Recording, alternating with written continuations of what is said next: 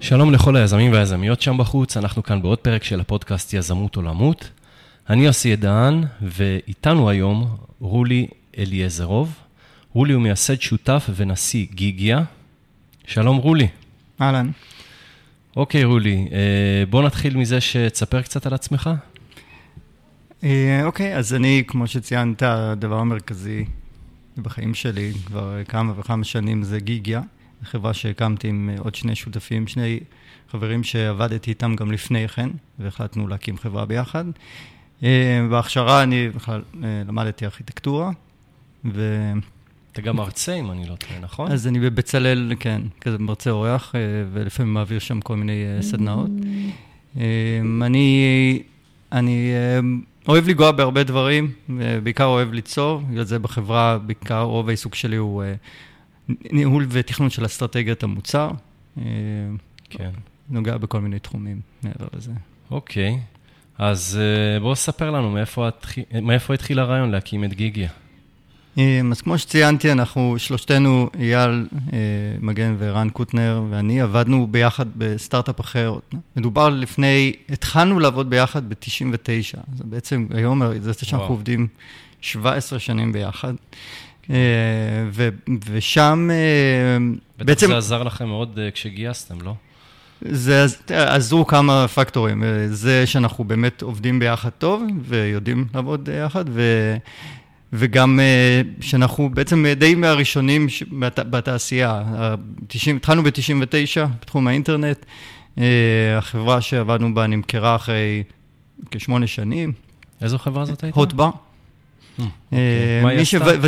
ותיקי האינטרנט בארץ מכירים, כי אז היו לדעתי משהו כמו 5-7 חברות אינטרנט מצליחות, ואנחנו היינו אחת מהן. יצאו מהודבר הרבה סטארטאפים, הרבה יזמים והרבה חברות שהצליחו, חלקן נמכרו.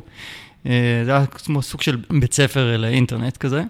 אחרי שהחברה נמכרה, החלטנו שאנחנו רוצים, א', להמשיך לעבוד ביחד, זה היה ב-2006, וב', שגם ראינו איזשהו משהו מעניין, וזה הנושא של הצמיחה של הרשתות החברתיות, ובכלל הנושא של איך שהזהות שלנו הופכת, בתחילת ימי האינטרנט, בעצם האינטרנט היה סוג של מקור מידע.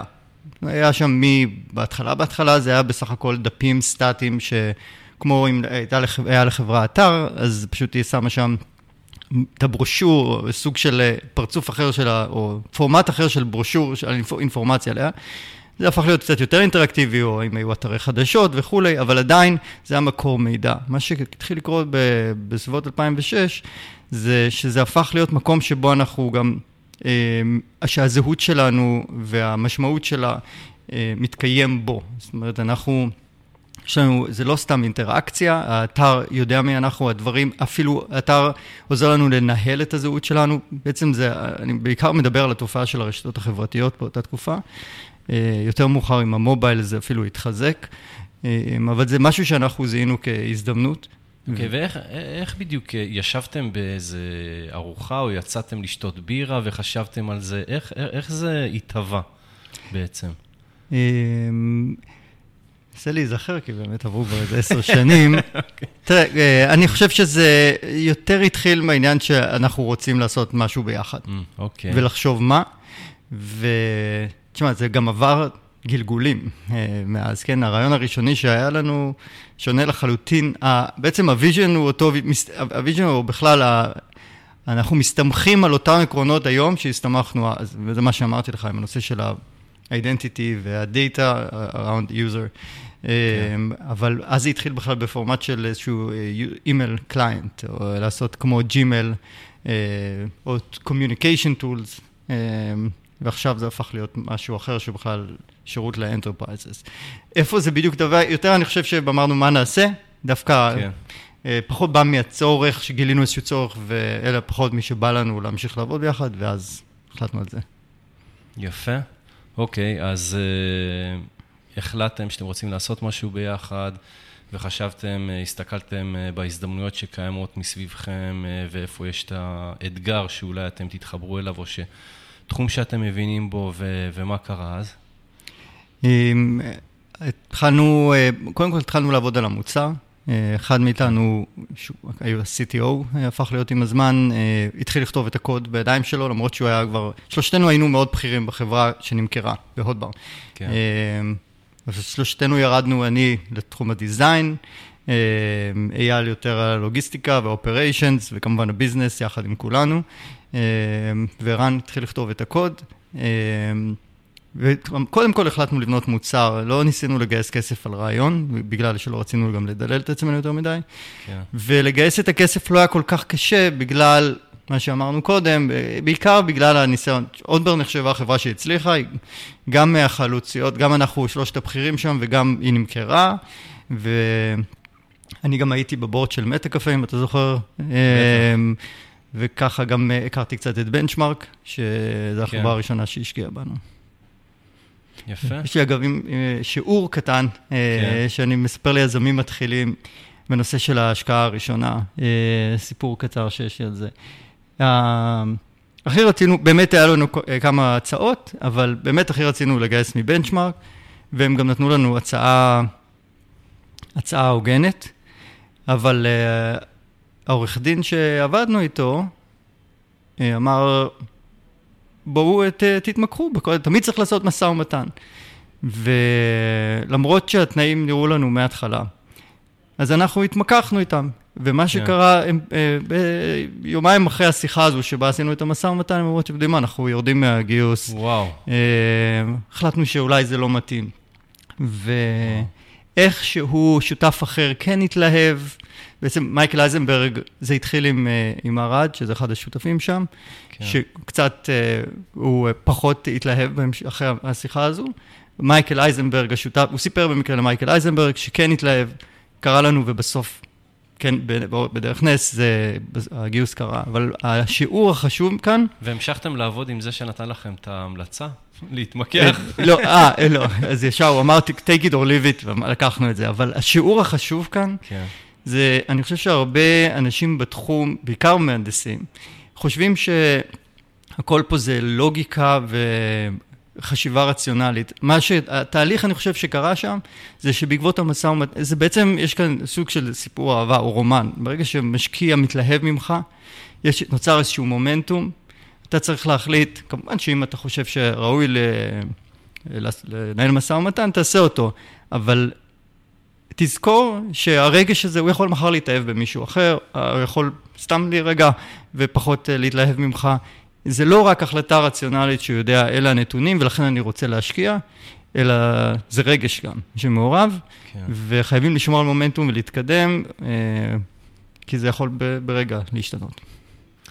אוקיי, אז אתה הזכרת קודם את זה שהתחלתם בכיוון מסוים, ואחר כך עברתם לכיוון אחר. אז גיגיה חגגה ביוני 10 שנים, נכון? רשמית באוקטובר, כן. אוקיי, אני מניח שעשיתם פיבוטים או שינויים לא קטנים לאורך השנים במודל העסקי, או בערך שאתם מציעים ללקוחות שלכם. כמובן שיש את העניין של הסביבה, של הרשתות החברתיות, שהתפתחה כל הזמן, ויש גם סביבכם תחרות לא קטנה. אתה יכול לתאר את השינויים שעברתם לאורך השנים, למה ביצעתם את השינויים האלה, ואיך הם השפיעו על הצמיחה של החברה? כן. אז אני פחות אתייחס לשינוי הראשוני, בגלל תוך חודשיים ירדנו מהנושא, הזכרתי קודם את הנושא של האימייל, ועברנו כן לאיזשהו שירות שהוא business to business, וזה היה החיבור, אז MySpace הייתה בשיא הצמיחה, ואנחנו חיברנו לחברות לפרופילים של המשתמשים, לאפשר למשתמשים להשתמש, אז נושא הווידג'טים היה מאוד חם, לאפשר למשתמשים, וגם להציע להם להשתמש בווידג'טים של חברות מסחריות, ולא רק דברים קולים שהם מוצאים באינטרנט, והביזנס מודל שהתבסס על פר אינסטול. השינוי הגדול הראשון שהיה לנו נבע בעצם משינוי בשוק, וזה הנפילה של MySpace. כן. אנחנו די מהר, בגלל שהיינו כל כך מעורבים וראינו, גם היה אקוסיסטם שלם סביב MySpace. כשאני אומר אקוסיסטם, מתכוון המון, מאות אתרים, שכל הביזנס שלהם והטראפיק שלהם מתבסס על MySpace. ואנחנו ראינו את התהליך מתחיל דווקא הנפילה אצלהם, עוד לפני ש-MySpace התחיל לרדת. כן. ודי התחלנו בשלב הזה כבר לתכנן בוא נגיד את מהלך הבא. כן, את המהלך הבא של החברה, והתחלנו לפתח סוג של קונקטיביטי שהיא מעבר לשארינג. בעצם השירות הראשון שלנו אפשר לעשות שארינג לתוך MySpace, וגם פייסבוק בדיוק אז, פייסבוק התחילה כאילו להקות גלים, וגם שחררה API ללוגין, פייסבוק קונקט.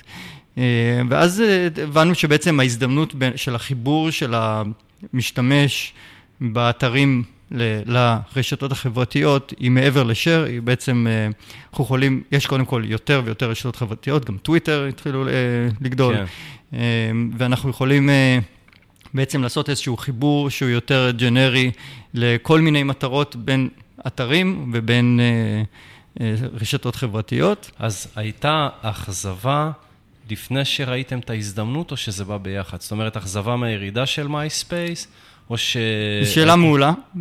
אני חושב דווקא שבאמת הרעיון הזה דווקא הגיע לפני האכזבה, אבל באמת ההחלטה, מה שנקרא, להרוג את הפרה המניבה, כי גם היה לנו הכנסות, כן. היא נלקחה כמובן בעקבות זה שראינו את הטרנד, ראינו שהנושא הזה של הווידג'טים והשארינג הוא די בירידה, בעיקר בגלל הנפילה של MySpace, וההחלטה להפסיק להשקיע שם וללכת רק על הדבר החדש, די החלטה אמיצה, כן.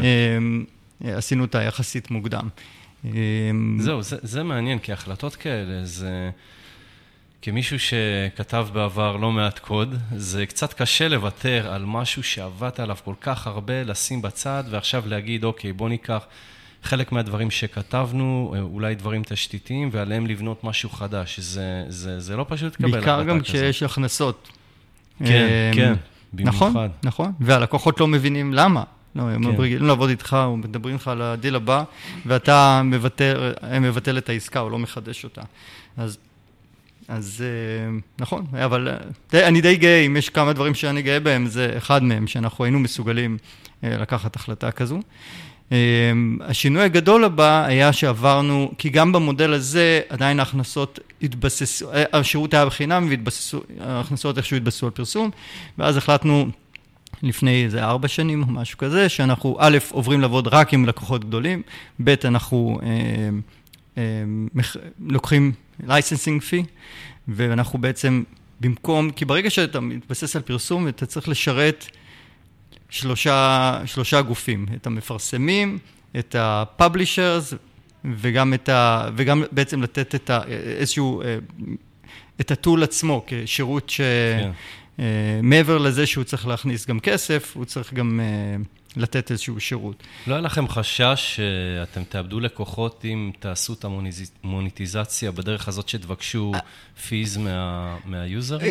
לא כל כך, אני אגיד לך למה. כי זו לא הייתה החלטה של יום אחד, אלא התחלנו החברות גדולות, איכשהו גם למצב את השירות כקצת שונה, כיותר פרימיום, וראינו שהן מוכנות לשלם, ולהפתעתנו, וזה עוד איזשהו טיפ למי שמקשיב, לקוחות, חברות גדולות, מעדיפות לעבוד בתשלום מאשר בחינם, כי הן, א', הן מרגישות שיש להם, שתמיד יהיה מישהו בצד השני שיענה להם, אפילו אם אתה מבטיח להם בשירות החינמי, עדיין יש להם איזשהו חוסר ביטחון, וב' זה מראה להן שיש פה ביזנס אמיתי, שכנראה יחזיק לאורך זמן, לעומת הספקות שיכולים להיות להן, כשהביזנס נותן את השירות בחינם, ולמרות שאולי יש לו הסברים טובים, יותר קל להם, יותר חשוב להם הביטחון מאשר לשלם. בדומה לכל מיני חברות אופן סורס שבונות כל מיני פיצ'רים או capabilities מעל האופן סורס,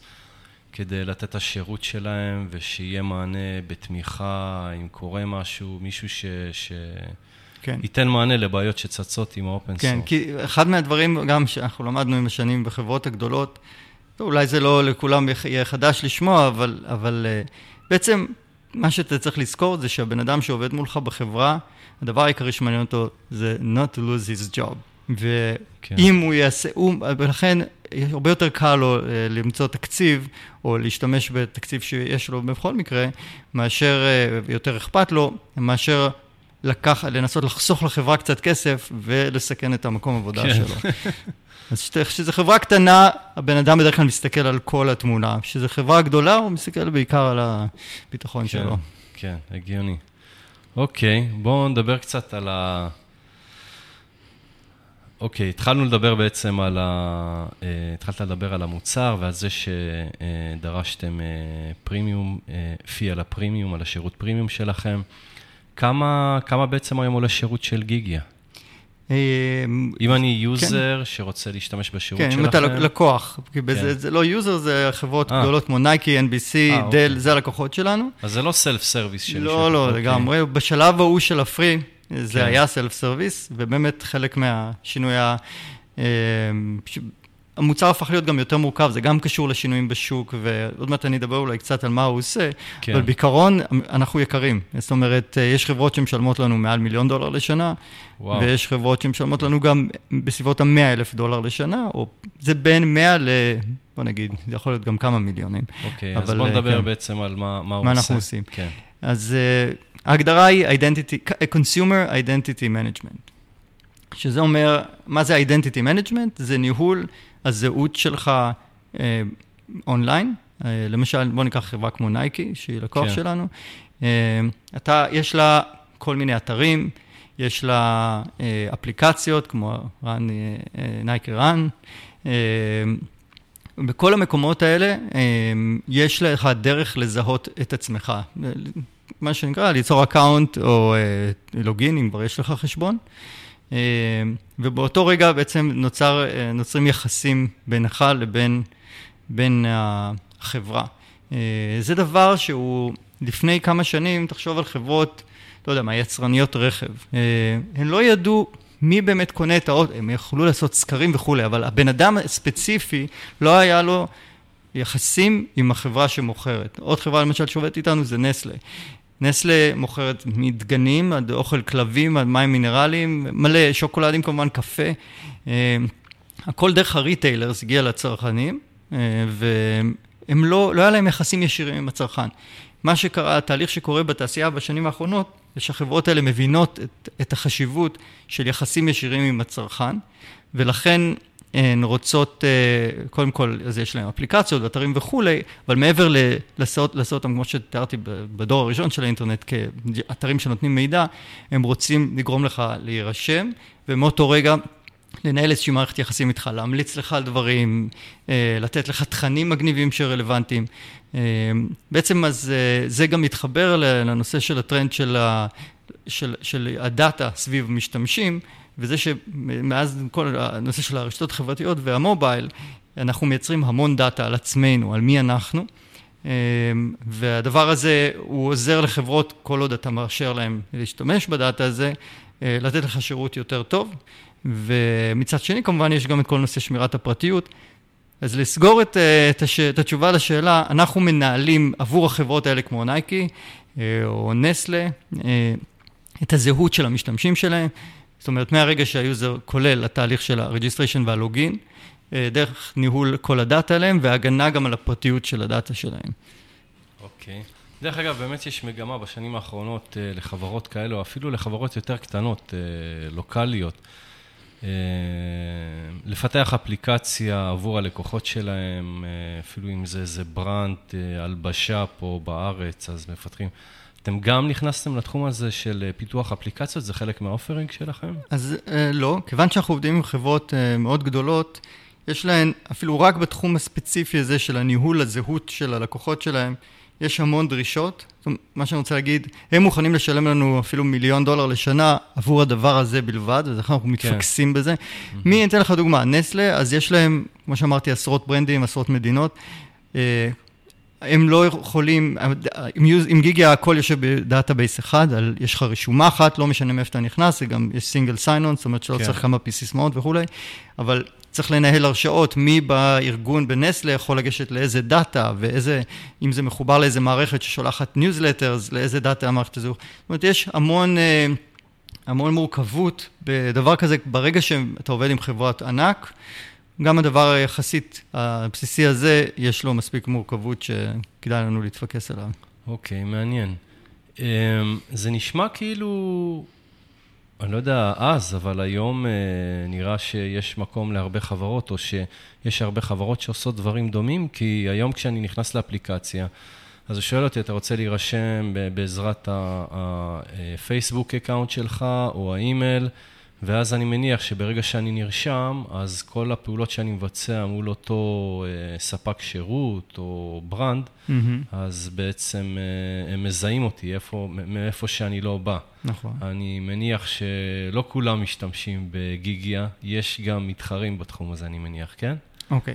אז קודם כל, אם אתה נתת דוגמה על עצמך, אני מניח שיש לנו לפחות רשומה אחת שלך, כי אנחנו מנהלים רשומות של 1.1 מיליארד משתמשים היום. וואו. ואגב, אנחנו עכשיו מתחילים לעשות דברים שקשורים לנטוורק אפקט, זאת אומרת שלאפשר לשירות להיות יותר טוב עבור כל חברה שמשתמשת בנו, בעזרת הכוח של הרשת. אני אתן דוגמה קטנה, ואז אני אדבר על המתחרים. אם למשל מישהו מנסה לפרוץ לאקאונט שלך, ואנחנו מזהים את זה על אתר מסוים שהוא משתמש בנו, אם אותו פורץ ינסה לפרוץ לחשבון שלך על אתר אחר אצלנו, אנחנו כבר מראש נזהה את זה, ולכן נוכל להגן על החשבונות האחרים שלך. למה שמישהו ירצה לפרוץ לחשבון שלי? אז כל הנושא של ה-identity theft, ובכלל פריצה לחשבונות, זה דבר שהוא גודל אקספוננציאלית. לא, כי אני אומר, אם אין כסף, ואם איזה קודם כל יש לנו לקוחות שהן e-commerce, אז מישהו יכול לפרוץ ולהתחיל להזמין לעצמו דברים. כן. עכשיו, לגבי תחרות, אז התחרות העיקרית שלנו היא מחברות גדולות, כמו אורקל, IBM, שהן בעצם התהליך שקורה בשוק היום, הוא שנושא identity management, הוא כבר קיים המון שנים, אבל בהקשר של חברות, עובדים בחברות. זאת אומרת, כך חברה, לא יודע, אמרתי נסלה, אז יש להם כבר שנים identity management לעובדי החברה. מה שחדש, והשימוש בפתרון לצורך הזה, בא מהחברות שציינתי, כמו אורקל ו-IBM ואחרים, זה לא חדש. בתור מישהו שהגיע מ-IBM, אני יודע שכמעט בכל אנטרפרייז, דירקטורי, בכל אמפלואיז וכו', בדיוק. מה שהתחיל בשנים האחרונות זה Consumer Identity Management, שאנחנו, ועכשיו אני יכול גם להגיד כמה מילים על מה ההבדל בינינו, לא אותם מתחרים, אנחנו בעצם בנינו, המערכת שלנו היא תוכננה מראש ל-use case של consumer, לעומת המתחרים שלנו שהם מנסים להתאים את המערכות לניהול עובדים גם לקונסיומר. ויש 1,001 סיבות למה בסופו של דבר הלקוחות בוחרים בנו, למרות שאנחנו מתחרים בחברות. תחשוב שוב, ציינתי את הנושא הזה שהלקוחות שלנו, העובדים שם רוצים לשמור על הכיסא שלהם, יש אפילו פתגם שאומר, you will never be fired for buying an IBM, אז הם עדיין בוחרים. שזה עבד, היום זה כבר לא עובד, אבל חייתי בשנים. אנחנו מנצחים את IBM, כאילו דיל אפטר דיל אפטר דיל. כי קודם כל, כנראה כבר באמת, אנחנו כבר 300 עובדים, אז אנחנו כבר נתפסים כשחקן רציני, אבל בעיקר בגלל שהם איכשהו מעוותים את הפתרון שלהם בשביל לעשות להוכיח שהוא מתאים לקונסיומר. ההבדל המהותי העיקרי בינינו זה שאנחנו, הפתרון שלנו הוא business opportunity, והפתרון שלהם הוא, תופסים אותו כאיזשהו cost center. זאת אומרת, צריכים לפתור כאב, וזה ניהול משתמשים, והפתרון שלנו הוא עוזר לך, הוא הזדמנות לייצר ביזנס יותר טוב. כן. טוב, אז בדרך כלל כשאני שואל על מתחרים, אז השאלה שבאה אחר כך זה, מה אתם עושים יותר טוב ממתחרים שהביאו אתכם לאן שהגעתם? אז בעצם יש כמה דברים שאתה יכול להצביע עליהם, שעשיתם אולי יותר טוב מהמתחרים? כן.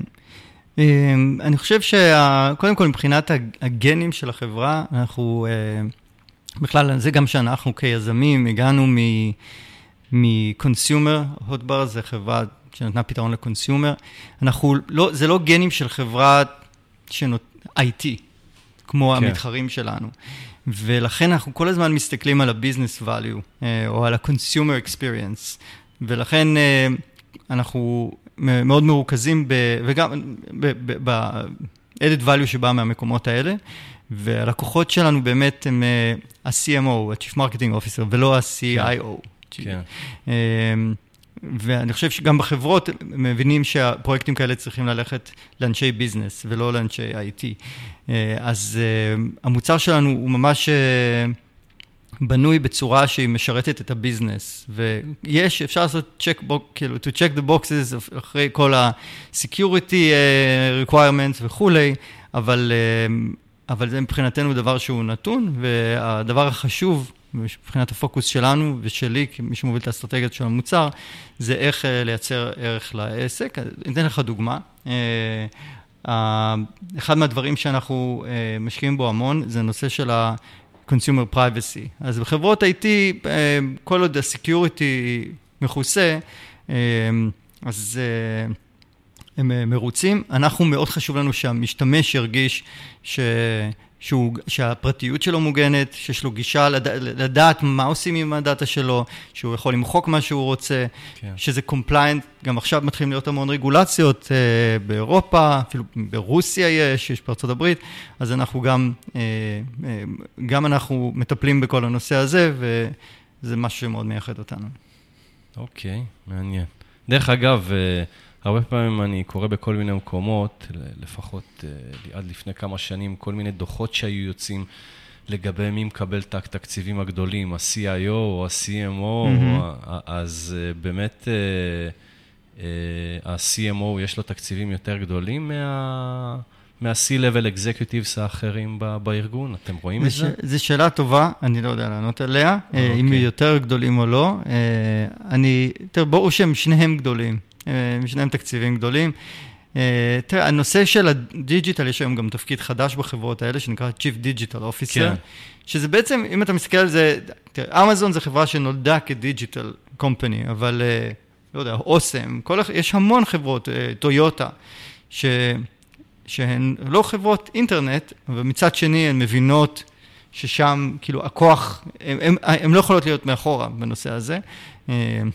גם הנושא של ה-Identity of Things נכנס, גם אנחנו מזכירים מכוניות, אז מכוניות כבר יש להם identity, והיחסים שלהם עם כל אחד מה-identities של מי שנוהג בהן וכו'.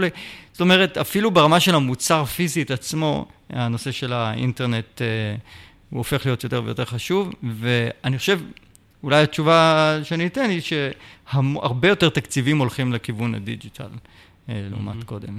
אוקיי. אוקיי, רולי, בואו נצא להפסקה קצרה ומיד נחזור.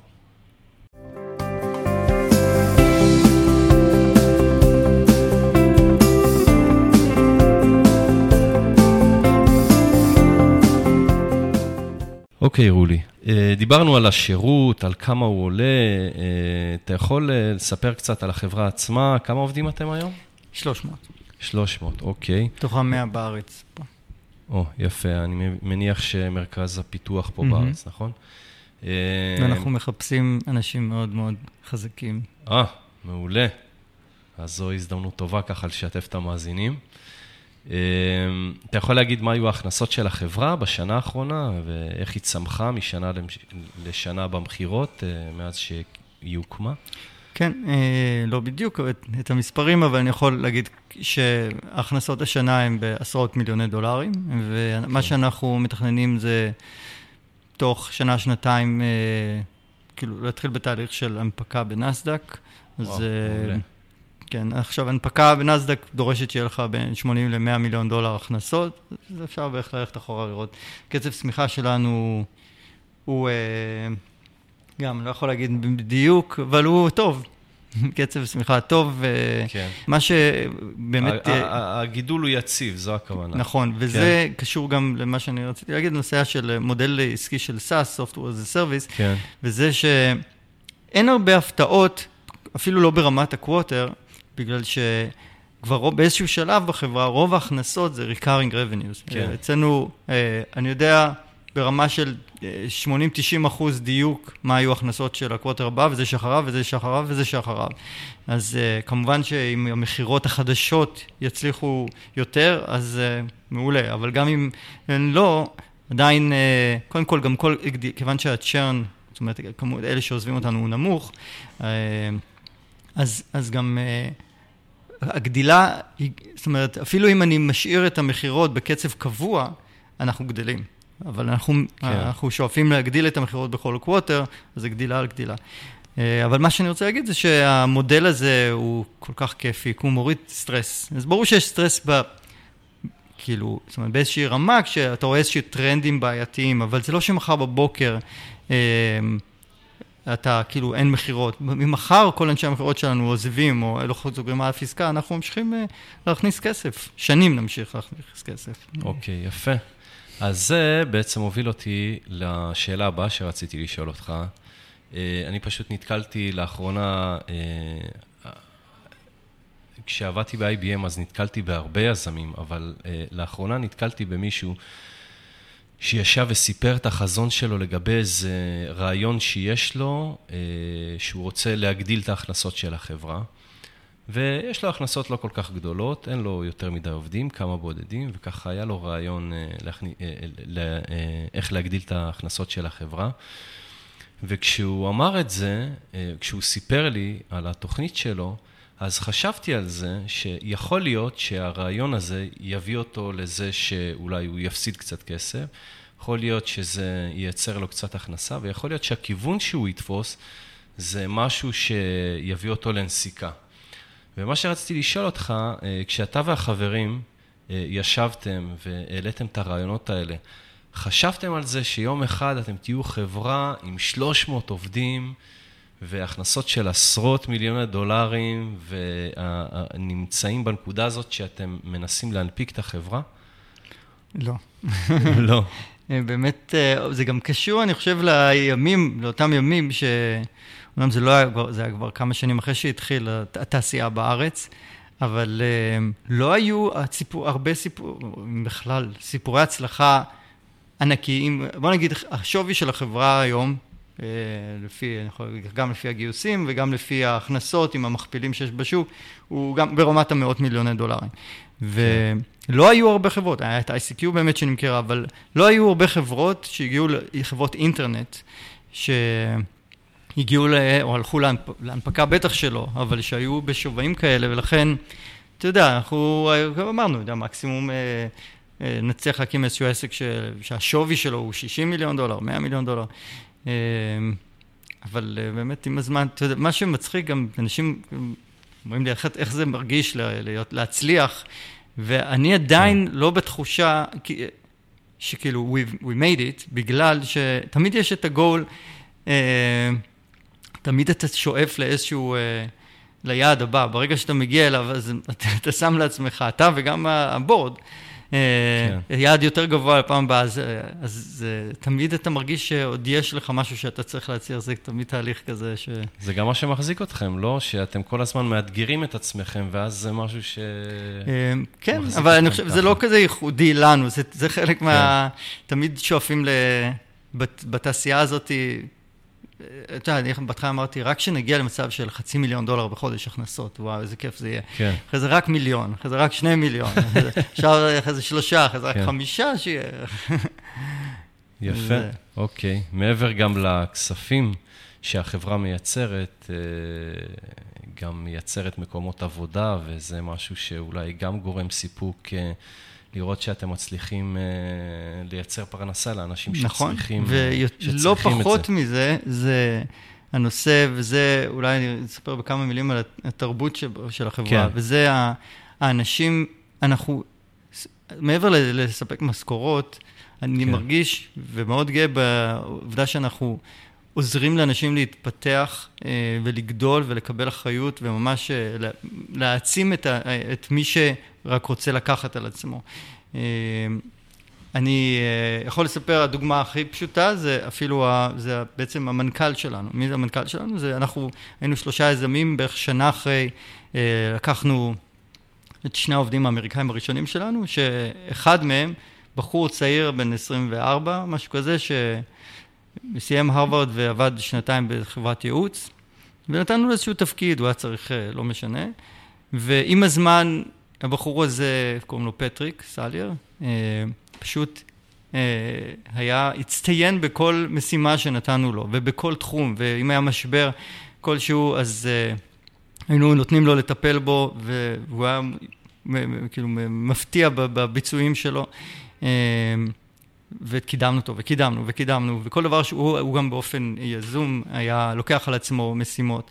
באיזשהו שלב החלטנו שאנחנו רוצים שהוא יהיה המנכ"ל. צעיר מאיתנו באיזה 10 שנים, ואנחנו לא יכולים, זאת אומרת, ויחסית פחות מניסיון, כי אנחנו כולנו באנו בתחום, אבל אנחנו רוצים שהוא יהיה המנכ"ל של החברה. אז אגב, מה שגם עוזר מאוד ביחסים בינינו, לעומת סתם, אם היו מביאים מנכ"ל, או אם אחד מאיתנו היה מנכ"ל, אז כאילו זה לא בעיה, אבל אולי באיזשהו שלב, כיוון שהחברה היא נורא סיילס אוריינטד עכשיו, וגם אף אחד מאיתנו לא רוצה לגור בארצות הברית, כנראה היינו צריכים להביא איזשהו מנכ"ל חיצוני. אני מניח שזה שהוא גדל בחברה, ושאנחנו סוג של גידלנו אותו, גם יצר את האיכות, היחסים בינינו, שאין קונפליקטים. ואגב, גם בינינו היזמים אין קונפליקטים כמעט, דברים נפתרים ברגע, ואני חושב שהסיבה העיקרית לזה, וזה גם, אני חושב, מחלחל לשאר החברה, זה הערכה שיש לנו. אני חושב שהטיפ, אם יש לי הכי חשוב שהייתי נותן ליזם, זה לנסות לעבוד עם אנשים שהוא חושב שהם יותר חכמים ממנו. וברגע שהסיטואציה היא כזאת, אז האגו אין לו, הוא מתבטל, כי אם רן עכשיו לא מסכים איתי על משהו, אני כל כך מעריך אותו, רן השותף שלך. כן. שאני מבחינתי, שאני אומר, אוקיי, אולי הוא צודק, אני כל כך מעריך אותו, אז יכול להיות שאני טועה, ואני לא חי ברגשות תסכול, איך אני יודע שזה הדבר הנכון, ובכל זאת לא עושים את זה.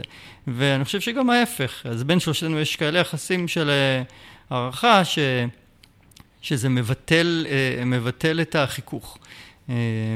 ואני חושב שאפילו חברה של 300 איש, ברגע שהיא עובדת בשיטה שגם מגייסים אנשים שמאוד מעריכים, וגם מאפשרים למי שכאילו עושה עבודה מאוד טובה להתפתח, זה די מבטל, אין פוליטיקה, אין הרבה חיכוכים, וזה יוצר אווירה מאוד מאוד נעימה. כן, אתם פשוט קרקע פוריה לצמיחה אישית של העובדים כאן כן. בעצם.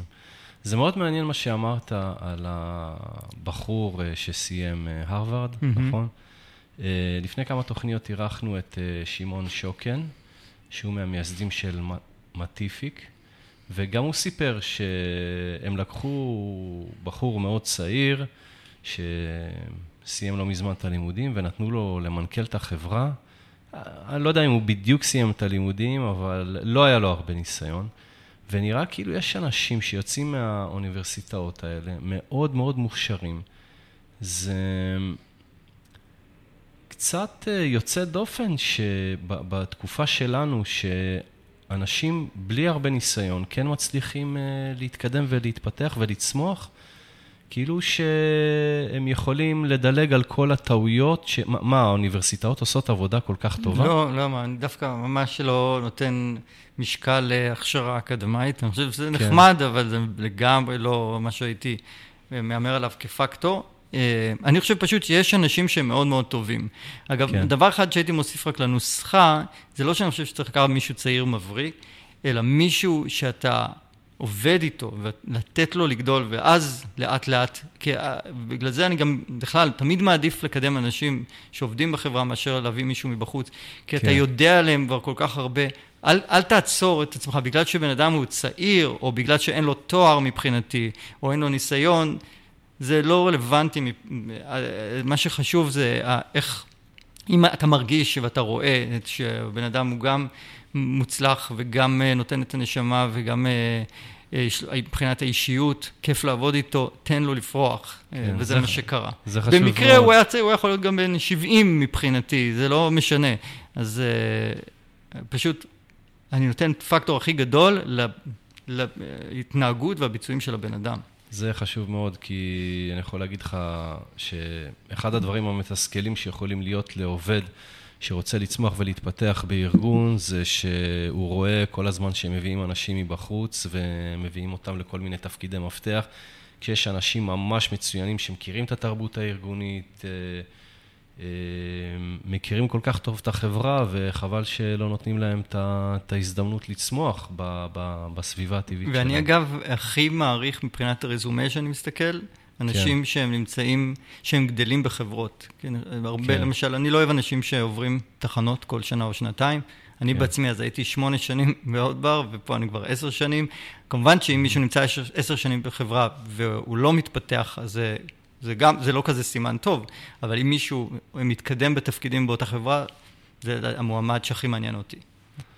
אוקיי, אז דיברנו על ההכנסות ועל על מספר העובדים של החברה ועל הצמיחה שלה. יש משהו שאתה יכול לשים עליו את האצבע, או איזה מיילסטון, איזה אבן דרך שעשיתם בחברה, שידעת שאתם בכיוון הנכון, או משהו שבשיווק או במחירות, או איזה מהלך שעשיתם שהביא אתכם לצמיחה ממש מהירה, או לאיפה שאתם היום? שני דברים אני רוצה להגיד.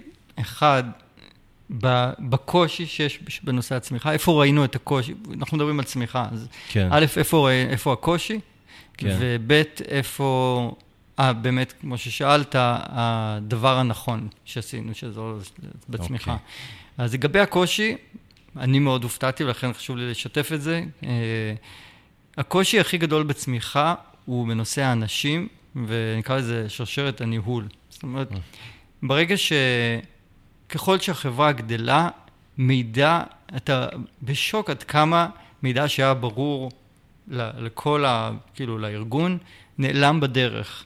וכל שלב כמעט משמעותי, שעשינו צעד משמעותי מבחינת גדילה, הייתה נפילה בכל מיני מקומות, במחירות, דרך כאילו האיכות אולי של המוצר, מבחינת ה-R&D, Product QA, במרקטינג, ולקח לנו זמן להבין שפשוט המידע לא עובר, המידע לא נשמר מבחינת הטקטיקות של המחירות, או הרבה פעמים מנהלי ביניים שנכנסו, אם הם לא באו מהארגון, המידע לא הגיע להם ולא ירד מהם הלאה, ולכן היו כישלונות קטנים פה ושם. אז אני חושב שהבעיה הכי גדולה שגדלים זה הניהול של המידע בארגון והשיטות עבודה וכו'. יש לא מעט פתרונות בתחומים האלה של ניהול מידע בארגון. כן, אבל זה פתרונות גם מכניים. צריך קודם כל להבין איזה מידע היה, אני חושב שפשוט הדוגמה הכי טובה להסביר מה שאני מתכוון זה דברים שהיו ברורים מאליו לכולם, שכחנו שצריך to communicate them. כן. ובגלל שהיא חברה בסדר גודל יותר קטן, האנשים החדשים איכשהו הם מפנים את זה באופן אוטומטי, וכנראה שהיא חברה שהיא גדולה, אז זה לא קורה. זה מה לגבי אז מה עשיתם בעצם כדי להתמודד עם האתגר הזה? אז בכל מחלקה לנסות להגדיר מה הדברים שגורמים לנו להצליח, להגדיר אותם, להסתכל עליהם ולהגיד, אוקיי, אלה הדברים שגורמים לנו, בגללם אנחנו מצליחים, אם זה בפיתוח או במחירות, ואז לעשות איזשהו פרוטוקול של כאילו העברת אינפורמציה, לוודא, וגם באופן שוטף, לוודא שהדברים האלה, למשל, מה הטקטיקה של לפנות לפרוספקטס חדשים, ואיזה סוג של פולו-אפ, ואיך לתמחר או לעשות משא ומתן על ככה אתם מייצרים את התרבות הארגונית בעצם עם הקווים המנחים האלה, לא? זה משפיע על התרבות הארגונית. אני חושב שבאמת אחד מהדברים שבאמת מאפיינים את הקושי בגדילה הוא גם בנושא של הזהות של הארגון, כי זה לא שהזהות משתנה, אלא היא פשוט fading out כזה, ואם אתה לא משקיע בזה ומודע לנושא של מה מאפיין אותך, כי תמיד אומרים, ובצדק, שתרבות זה לא דבר שאפשר ליצור. אתה לא יכול להגיד, אוקיי, הערכים שאני רוצה שיהיו בחברה עם X ו-Y, ואז הם יהיו. לא משנה מה תעשה. אתה פשוט צריך לשמור ולחזק את הערכים שבאמת מתקיימים בחברה. אצלנו יש 3. אחד נקרא not if but how, שזה אומר, אין אצלנו לא, יש אצלנו איך לעשות את זה. השני זה הנושא, קוראים לזה one גיגיה, וזו עבודה שאנחנו בעצם משתפים אחד את השני בעבודה אנחנו לא מנסים לבד לפתור דברים, אלא ביחד. והשלישי זה customer first, שבעצם קודם כל אנחנו חושבים על הלקוח, ואחרי זה אנחנו חושבים על הביזנס. לגבי לחזור לשאלה, לגבי נושא של הצמיחה, אחד, גם אני יכול להציג את זה יותר כטיפ, אחד מהדברים שעזרו לנו לצמוח, זה האומץ, וזה דווקא בא למשל מפטריק, ואנשים שעבדו איתו, לתמחר ביותר גבוה. זאת אומרת, להאמין שמה שאתה עושה שווה יותר ממה שאתה אפילו חושב בהתחלה. בכל שלב כשהתחלנו, שאמרנו נתחיל לקחת כסף עבור השירות, החלטנו על $10,000 לשנה. כן. ומספר לך שיש לנו עסקאות של $1,000,000 בשנה ויותר. כן. וזה, אני יכול להגיד לך לפחות לעצמי, שזה מה שאני יחסית לא חזק בו. ומה שאני רוצה להגיד, היכולת... הקטע שלה לפחד לבקש סכום גבוה מהלקוחות, משהו כזה? כן, בכל שלב, פטריק היה לו את הביצים לבקש פי 4 עכשיו על המוצר שלנו, ופשוט להגדיל את זה אמנם גם המוצר התפתח, אבל תחשוב על איזה פער יש בין $10,000 לשנה ל$1,000,000 בשנה, על פי 100. אז מה שאני רוצה להגיד, אני חושב שפקטור מאוד מאוד פשוט שעזר לנו בגדילה, זה פשוט האומץ להעלות את המחיר של המוצר. גם פתאום חברות אחרות מדברות איתך. ועוד דבר מעניין שקרה במקביל, בעקבות זה אפילו, זה מה שאמרתי, הצ'רן, כמות הלקוחות שעוזבים ולא מחדשים, יורד. ככל שהמחיר יותר גבוה, החידוש יותר גבוה. מדהים. אז כן. כן, זה כאילו המחיר שהם משלמים, הוא יוצר איזה ערך בראש של מה שהם מקבלים בעצם. כן. וואו, מדהים. אחד הדברים שהזכרת קודם, זה לגבי אחד מהעקרונות אצלכם בגיגיה, זה לא מה, אלא איך. איך, בדיוק. אז אתה יכול לתת דוגמה לאיך זה בא לידי ביטוי בחברה? בטח. אז באמת בימים הראשונים של החברה, הייתה לנו את ההזדמנות לחתום על עסקה הגדולה, המשמעותית הראשונה של החברה מול דיסני. כן. שדיסני זה קונגלומרט, מי שלא יודע, יש להם המון ערוצי טלוויזיה, המון פרופרטיז. אני עוד בשלב עוד גרתי בישראל, טסתי במיוחד ללוס אנג'לס לפגישה הזאת, בניסיון לשכנע אותם לחתום איתנו. ואחרי שנחתתי, אסף אותי האדם שלנו שעבד שם, היו לנו רק 2 עובדים אז, ואנחנו נסענו למשרדים שלהם, בדרך ממש כבר, ראינו את המשרד מולנו, אבל בתוך לוס אנג'לס יש הייווייז, והשוטר בדיוק אמר לנו, כאילו סימן שהדרך חסומה, עובדים בדרך, תפנו להייווי. אנחנו רואים את הבניין מולנו, והאוטו מתחיל... סגרו את היציאה בעצם? סגרו את הרחוב, נסענו ברחוב רגיל, אוקיי. וממנו הייתה ירידה להייווי. אוקיי. והוא אמר, תרדו להייווי, אי אפשר להמשיך פה ישר, כשהבניין הוא 70-100 מטר מולנו. כן. אנחנו מתחילים לרדת להייווי, כי אין ברירה אוטומטית, שוטר סימן לנו, אז ירדנו, ורואים שכל המסלולים מפוצצים עד לאופק. מה שאומר, הפגישה מתחילה עוד רבע שעה, ואנחנו... פגישת חייך. כן, הפגישה שבשבילה קנית כרטיס בכמעט $2,000, בשביל... כי היא יכולה לשנות את כל החברה. ואני לא אוכל בשעה הקרובה להגיע אליה. כן. מה עושים? מה שעשינו, פשוט החלטנו לנטוש את האוטו באמצע ההייווי, וללכת ברגל לבניין. עזבנו אותו כמו שהוא, עלינו אליהם, הגענו בזמן, גם הם שאלו אותנו אם היה קל למצוא חנייה, אמרנו שהסתדרנו, למרבה אגב ההפתעה, אגב, העסקה הצליחה, ובאמת זה הצדיק את כל המאמץ. האוטו היה שם כשחזרנו, לא שהיה אכפת לי גם אם היו גוררים אותו, גונבים אותו, whatever. נכנסנו אליו והמשכנו לנסוע. לא פירקו אותו? לא, הכל היה, ואף גם שוטר אפילו לא שם איזשהו רפורט, כלום. אבל אני חושב שהמסר שלי הוא תמיד כשאתה נמצא באיזשהו מצב שהוא על סף הבלתי אפשרי, לנסות לחשוב רגע מה אני כן יכול, איזה מגבלות שלכאורה קיימות אני כן יכול להפר בשביל להצליח בדבר שהוא כל כך חשוב לי. מבחינתי, כל נזק שהיה קורה לאוטו או כנס או כל דבר, לא היה משנה לעומת החשיבות של העסקה הזאת, אז פשוט צריכים לזהות את האפשרויות שיש בפנינו. כן, זו שאלה לא פשוטה, על מה אתה צריך לוותר כדי להשיג את מה שאתה רוצה, מה שנקרא the price you have to pay עבור מה שאתה רוצה. נראה לי שבמקרה הזה הרכב, המחיר היה נמוך לעומת העסקה הזאת. יש לנו עוד, כאילו, אנחנו ממש ביום יום, אנחנו גם מציינים, ויש לנו כזה אימייל שנקרא 1 גיגה, ששולחים ל1 גיגה, @giga.com אימייל, זה מגיע לכל העובדים, וראשון אנחנו עושים, כשמישהו חווה אצל מישהו אחר, מזהה אצל מישהו אחר התנהגות כזו, ישר הוא שולח ומיידע את כל החברה, תראו איזה יופי. יפה. וזה קורה לא מעט. יפה מאוד. אוקיי, רולי, אנחנו מתקרבים לקראת סיום, ומה שרציתי לשאול אותך זה לגבי החזון של החברה, לאן אתם מכוונים, איפה אתם רוצים להיות עוד 10 שנים?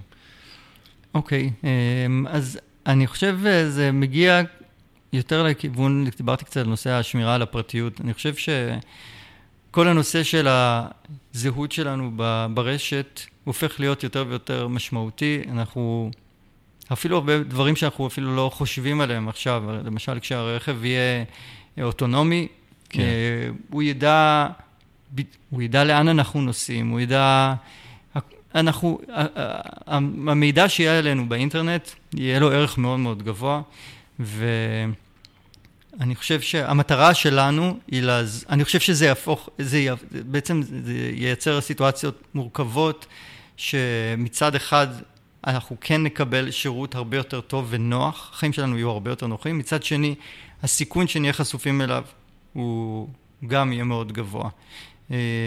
והמטרה, החזון שלי הוא שגיגיה תעזור לנו בשני האספקטים האלה. מצד אחד, כן להשתמש בזהות שלנו בצורה שתהפוך את החיים שלנו ליותר טובים. מצד שני, שגיגיה תוכל לעזור לנו לשמור על עצמנו ולהיות בשליטה גם על הזהות שלנו ועל המידע שיש עלינו ברשת. זה מעניין מאוד מה שאתה אומר, וזה מעלה לי את השאלה שכל הזמן מדברים ככה על הנושא של הפרטיות, שגוגל ופייסבוק וכל האחרים ככה כל הזמן אוספים עלינו יותר ויותר מידע, ובעצם הם הרבה פעמים יודעים עלינו יותר ממה שאנחנו יודעים על עצמנו, אם בעדפות שלנו, במה שאנחנו רוצים לקנות, באוכל שאנחנו אוכלים, בכל מיני בעיות רפואיות לא עלינו שיש, הם פשוט אוספים כל כך הרבה אינפורמציה. רק השבוע אבא שלי סיפר לי שהיה לו איזה בעיה ברגל, וברגע שהוא בירר על זה משהו, פתאום כל הזמן הוא רואה פרסומות כאלה, על איך לפתור את הבעיה הזאת, זה פשוט מדהים. ומה שאתם עושים בעצם זה לאסוף כמה שיותר אינפורמציה של לקוחות קצה עבור הלקוחות שלכם, עבור ברנדים, עבור יצרנים. מה יש לך להגיד ככה על העניין הזה של הגנת הפרטיות? אני מבין את השאלה ומאיפה היא באה. אני חושב שככה, קודם כל, מה שאנחנו עושים זה מכניסים סדר. עד עכשיו כל חברה כזו עשתה את זה בדרך שלה, וגם מה שאומר שגם לא היה יותר מדי בקרה. איך הם מוכרים את האינפורמציה, אולי לא רק משתמשים בפרסומות, אלא גם יכולים למכור אותה עכשיו לכל מיני גופים. נכון. ברגע שהם עובדים איתנו, אז יש איזושהי מערכת של חוקים, שהקטע המצחיק, כאילו אנחנו אוכפים גם עליהם, אבל הקטע המצחיק הוא שהם, בגלל זה חלק מהסיבה שהם בוחרים בנו. למה הם בוחרים? כי החברות האלה, אני מדבר על חברות גדולות, לא חברות מוזרות עם שיידי ביזנס. כן. החברות האלה מאוד מבינות גם את הסיכון שיש עליהן. דרך אגב, כשאתה אומר את זה, אם חברת הימורים או פורנו תרצה להשתמש בשירות שלכם, אתם תגידו לא? קודם כל, דווקא נגיד, רציתי להגיד שלא, כי אף פעם לא נתקלנו בסיטואציה, אבל מצד שני דווקא אני חושב שכן, כי מה שאנחנו עושים זה ההפך, אנחנו מכניסים, כמו שאמרתי, סדר ואיזשהו, למשל, כל חברה שעובדת איתנו, היא אוטומטית, compliant, בגלל שהטכנולוגיה שלנו אוכפת את ה-compliance לכל הרגולציות בעולם, ולכן היא תעשה פחות, תראה, לגבי סתם, אתה אומר, חברת פורנו, התשובה היא תהיה כמו שכל אחד יענה לך, האם היית מוכן לעבוד עם, אז אני לא מדבר עכשיו על השיקולים האלה, שאולי בגלל שאני נגד אתה יודע, נגד הניצול נשים, אז אני לא הייתי רוצה לעבוד עם חברות כאלה, אז באמת לא הייתי רוצה. אבל מבחינת, מה שאני אומר, מה שהמערכת שלנו עושה, היא לא עוזרת לך לנצל את הדאטה של המשתמשים. לא, היא עוזרת לך לנהל את הדאטה של המשתמשים בצורה שהיא גם טובה לביזנס, אבל גם לגמרי אוכפת את כל החוקים ואת כל, נקרא לזה, החוקים המוסריים מבחינת איך שגישה לזה, אני אתן לך דוגמה, אם יוזר לא ניגש לאקאונט במשך 3 שנים, אז המערכת שלנו תמחק את הרשומה שלו. אז כנראה שהוא לא, היא תשלח לו קודם התראות וכולי, או היא תשמור, או היא תמחק את הפרטים הרגישים לפחות, כי אין צורך בזה. אז מה שאני אומר, פשוט החברות האלה, הן לא מוכנות לשלם כסף לחברה כמונו שתגביל אותן. אבל החברות הגדולות, אלה שהן כן הלקוחות שלנו, הן רוצות להגן על עצמן, הן לא סומכות על עצמן שהן יגנו על עצמן בצורה מספיק טובה, ולכן הן משלמות לנו. אז בגלל זה אני מאוד גאה במה שאנחנו עושים, כי כל לקוח שעובד עם גיגיה, בעצם היוזרים שלו יכולים להרגיש הרבה יותר בטוחים, כי זה לא שאיזה איש IT נהיה פתאום יצירתי, ועכשיו הוא יכול שהדאטה הזה בטעות, הוא אומר בוא נשאיר אותו פתוח ונגיש לכל עובדי הארגון, או לחברות חיצוניות, או מישהו בביזנס מחליט שאפשר למכור את זה ולעשות עוד קצת כסף, והוא יקבל איזה בונוס נחמד על זה. ברגע הם עובדים עם גיגיה, המגבלות אוטומטית מתקיימות, והיוזר יותר מוגן. אוקיי, אז יפה. אז בוא תן לנו עוד טיפ ככה. אחרי ששמעתי את מה שבעצם אתם מספקים ללקוחות שלכם, איך אני בתור צרכן סופי יכול לדעת, הרי לא רשום, אתה יודע, גם אם רשום powered by גיגיה, אף אחד לא יודע, לא כולם יודעים את מה שאתה אומר עכשיו. איזה טיפ יש לך למשתמש שרוצה לדעת אם להכניס את הפרטים שלו למערכת מסוימת או לאתר אינטרנט מסוים, איך הוא אמור לדעת אם מי שיושב בצד השני באמת אתה יכול לסמוך עליו בקטע הזה של למסור לו את הפרטים עליך? תראה, הדבר הראשון... יש דרך בכלל? כן, אז לא, אין, ולכן התשובה שלי היא, תיקח בחשבון שכל ברית מידע שאתה מכניס, עלול להגיע למקומות שאתה לא רוצה. אם אתה שאל אותי עליי, מה אתה עושה? אני, בגלל שאני יודע עד כמה כן יש חברות שלא עובדות, למשל עם גיגיה, ואתה לא יכול לדעת מי עובד עם מה ומי באיזה פרקטיקה, אני לא מכניס פרט מידע שאני מבחינת, כמו שאומרים, ברגע שאתה מספר סוד, קח בחשבון לפני שאתה מספר אותו, שידעו אותו. ותחליט עכשיו מה אתה מספר. אז ברגע שאתה נותן מכניס פרט מידע, תשאל את עצמך, אם אכפת לי שידעו אותו, אם כן, אל תכניס אותו. אוקיי. טוב, וואו, מעניין מאוד. טוב, אנחנו ככה מסיימים כאן. אני רוצה להודות לך וגם לאחל לכם, לגיגי, המון המון בהצלחה בהמשך הדרך. תודה.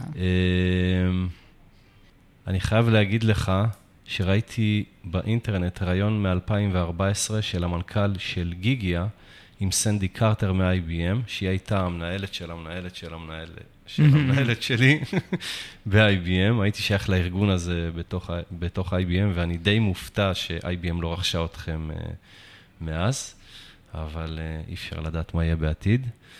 וזהו, זה הכל חברים. תודה רבה לאורח שלנו, רולי אליעזרוב, ולכם שהזנתם לנו. אתם מוזמנים להירשם לפודקאסט באתר שלנו, יוזם.co.il, ולקבל עדכונים על פרקים חדשים באימייל. מבטיחים לא לעשות שום דבר עם האינפורמציה הזאת, לא למכור אותה. אתם גם יכולים להירשם לפודקאסט באייטיונס אם יש לכם אייפון, או בסטיצ'ר אם יש לכם אנדרואיד. אם האזנתם לפרק שאהבתם, שתפו אותו עם אחרים כדי שגם הם יוכלו ליהנות ממנו, או הגיבו עליו בפוסט שבעמוד הפייסבוק שלנו, יזמות עולמות. אז זהו, שיהיה לכם המשך שבוע נפלא ולהשתמע בפרק הבא.